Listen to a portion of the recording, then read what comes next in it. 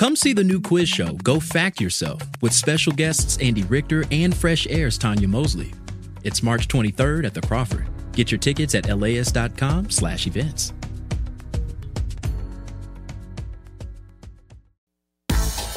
It's tool time. This is Sandra Tsinglow with the Lowdown on Science. All those hours watching home improvement reruns paid off. You finally built your dream bookshelf. But was all that sawing, hammering, and nail-biting worth it? If only you could just bend wood to your will. Xiaoliang Xiao from the University of Maryland and team discovered how. They started by treating the wood so that it could absorb water more easily.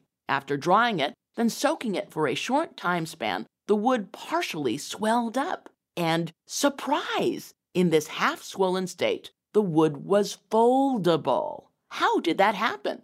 After the soak, the scientists examined the wood cells under a microscope. They discovered the cells have a wrinkled shape that can be compressed or pulled, like an accordion.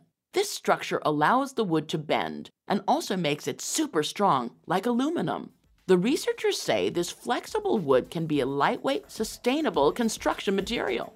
My dreams of becoming the next toolman tailor are finally attainable.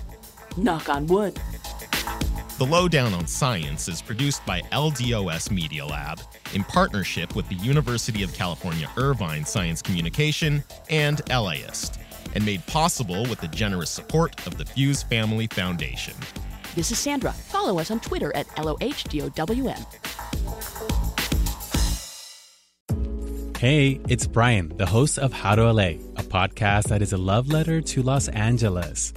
Independent movie theaters are having a glow-up moment. Vidiots and Eagle Rock, amazing. We have our friends at the American Cinematheque. The Vista just reopened. In our new series, Revival House, we'll take you inside these spots and share their history.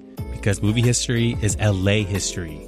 Listen to Revival House on How to LA wherever you listen to podcasts.